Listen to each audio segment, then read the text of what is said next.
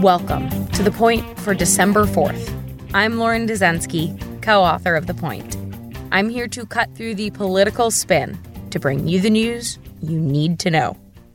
The House of Representatives has approved legislation that would decriminalize marijuana and seeks to address the devastating injustices caused by the war on drugs.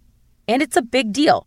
Friday's vote in the Democratic-led House is the first time a chamber of Congress has voted on federal marijuana decriminalization. The bill passed largely by party lines. 222 Democrats, 5 Republicans, and 1 Libertarian voted in support, while 158 Republicans and 6 Democrats voted against. Known as the MORE Act, it would remove marijuana from the Controlled Substances Act and eliminate criminal penalties for individuals who manufacture, distribute, or possess marijuana.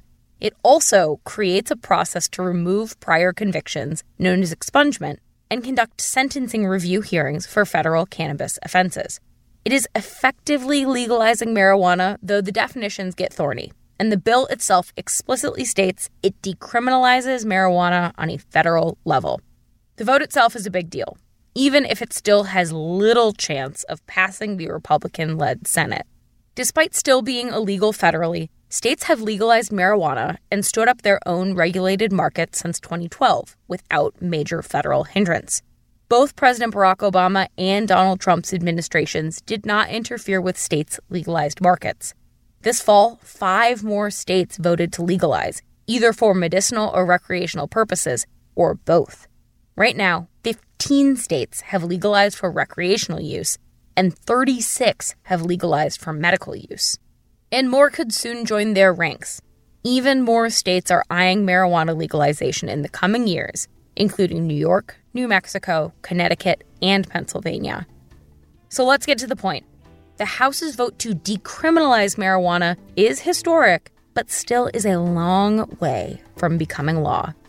And that is The Point for December 4th, 2020. Thank you for listening. For more updates throughout the week, subscribe to The Point newsletter at cnn.com/thepoint.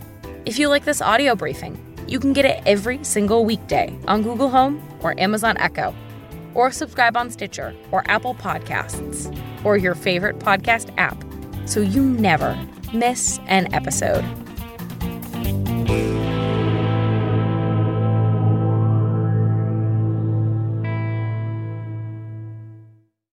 When you work next level.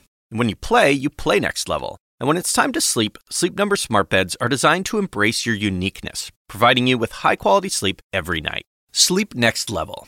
J.D. Power ranks Sleep Number #1 in customer satisfaction with mattresses purchased in-store. And now, the Queen Sleep Number C4 smart bed is only $1,599. Save $300 for a limited time, only at Sleep Number stores or sleepnumber.com. Prices higher in Alaska and Hawaii.